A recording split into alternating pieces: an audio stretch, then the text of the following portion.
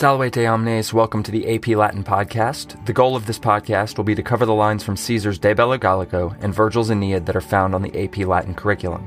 Each two-part episode will cover a selection of lines from Caesar and Virgil. I will present the Latin and English of the text, providing relevant clarification, background, and cultural information that will help put the readings in their proper context.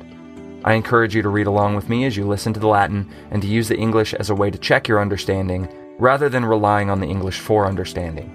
Each episode will conclude with some essential questions to consider as you process through the meaning of the text. Parati, eamus.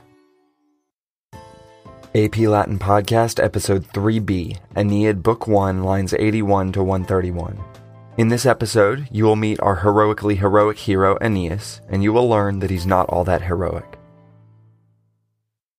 Haec ubi dicta cavum conversa cuspide montem, impulit in latus, ac venti velut agmine facto, qua data porta ruunt, et terras turbine perflant. In cubuera mari totum qua sedibus immis, un eorusque notusque ruunt, creberque procellis, Africus, et vastos volvunt ad litora fluctus. In sequitur, clamorque virum, stridorque rudentum, eripiunt subito nubes cae lumque diemque, tu cror rex oculis ponto nox incubat atra, intonuera po let crebris micat ignibus aether, prae sentemque viris intentant omnia mortem. Ex templaenae solvuntur frigora membra, engemit et duplices tendens ad sidera palmas, talia voce refert.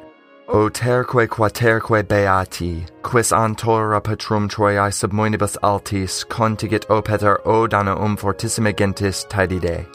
Me niliacis ocumbara campis, non potuisse tuaquanim anque fundere dextra.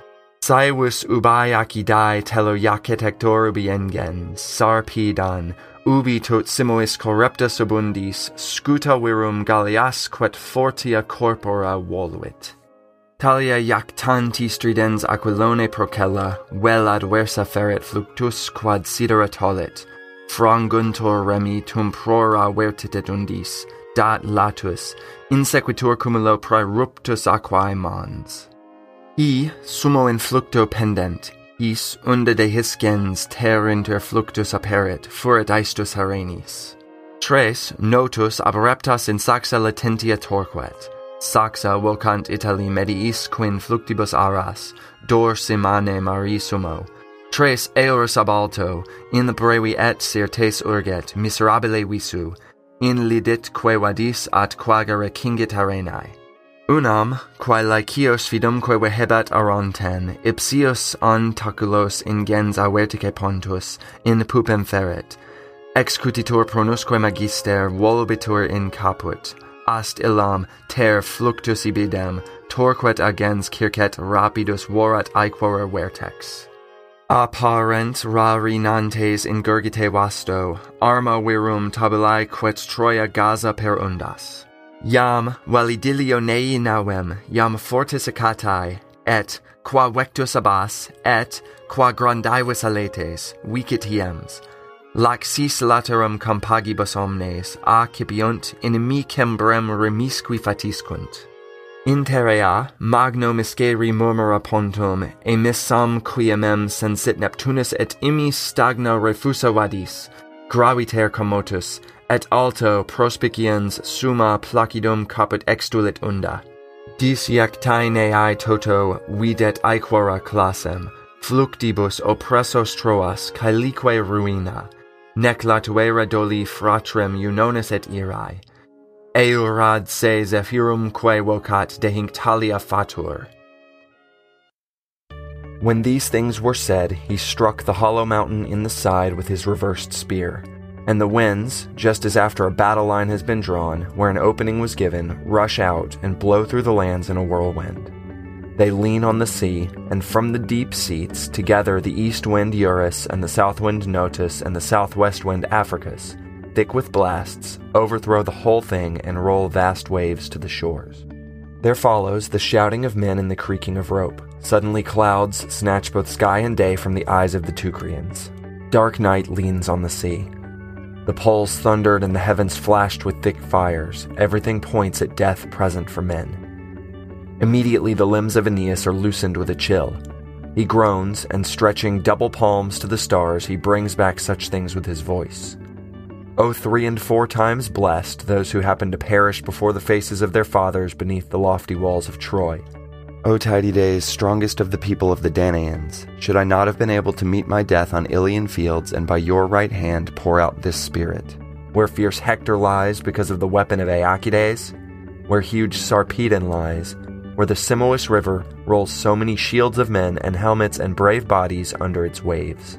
To him, tossing out such things, a shrieking blast from Aquilo the north wind strikes the sail head-on and lifts waves to the stars. Oars are broken. Then the prow turns away and gives its side to the waves. There follows a mountain of water, having burst forward in a heap. These men hang on the top of the wave. A gaping wave opens land between waves to these men. A boiling rages in the sand. 3 ships, Notus the south wind, having snatched up, twists into hidden rocks.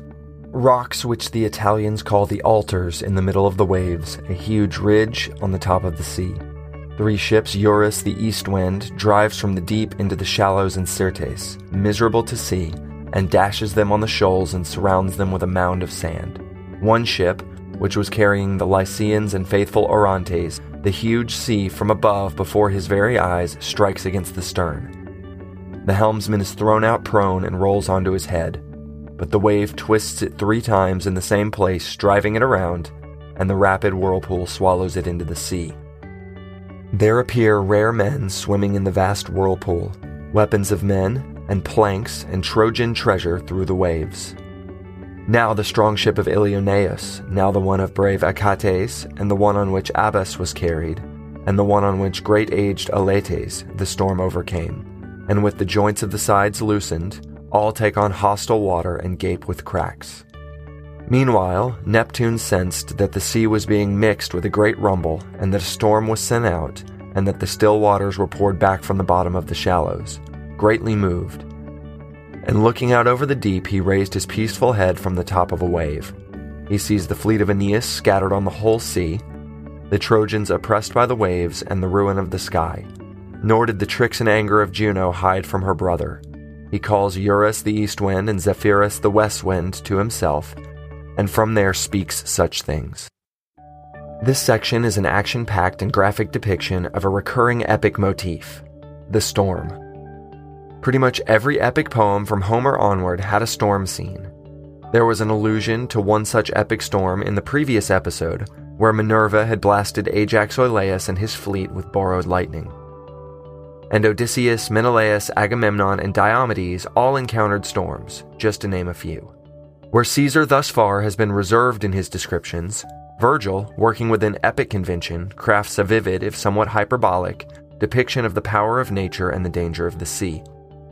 Most of this storm description can stand on its own, but I encourage you to try using your senses to appreciate Virgil's construction of the lines. Listen to how sounds are used, look at how word order can mimic what is happening in the narrative, let imagery play out like a movie in your mind. If you were filming this scene, how would you shoot it? Here are a few things to be aware of.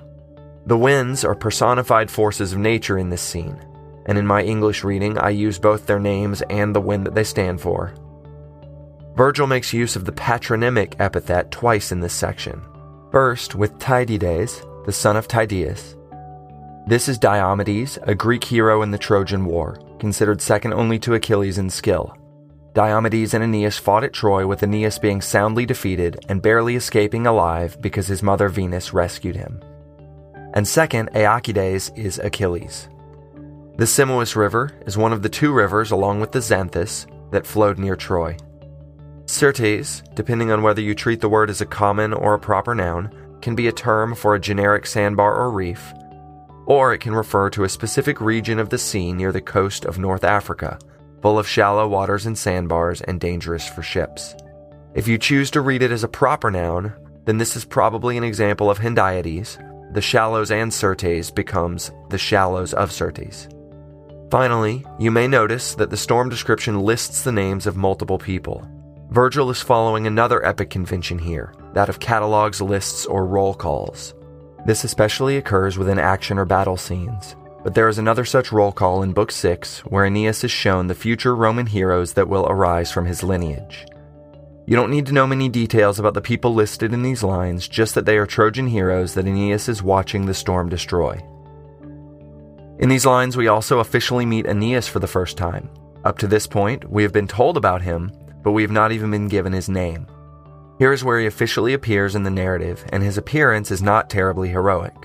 When we first meet him, he is standing in his ship watching the storm, raising his palms to the heavens as a suppliant to the gods and wishing he were dead. We first meet Aeneas at rock bottom, and although he has moments where he acts bravely and like a good leader, it takes him a long time to become a heroic figure within the poem. We will revisit this theme in the future, but this is part of redefining the concept of hero for a non-Homeric age.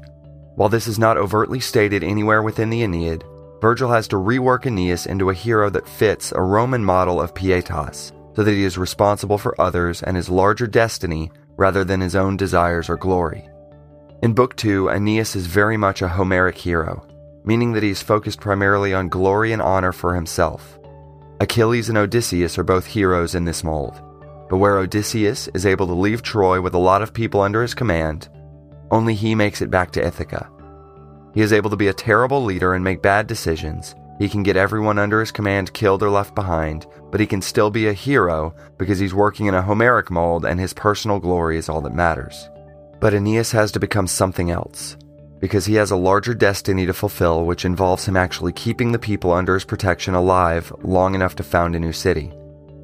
His Homeric heroism needs to be unmade, and he needs to be remade into a proto-Roman hero. The first half of the Aeneid will deal with this as an ongoing theme in the background of the narrative. This section ends with Neptune realizing something is up and getting ready to rebuke the winds, which we will cover next episode. As we close out the episode, here are some essential questions to consider. In these lines, Aeneas is introduced as a character in the poem. What first impressions of his character do these lines create? Does his speech contribute to a positive or negative first impression of our hero? How do the structure, literary devices, and imagery of the lines contribute to the violence of the description of the storm? Aeneas, in his speech, mentions that he wishes he had met the same fate as Hector and Sarpedon. The deaths of these heroes are depicted in the Iliad. Were their fates, in fact, enviable? At the end of this section, Neptune first appears in the poem. What first impression of the god is Virgil seeking to achieve through his actions? How does the epic genre and Virgil's writing style compare to that of Caesar and his commentary? Gratias ago pro auscultando, valete.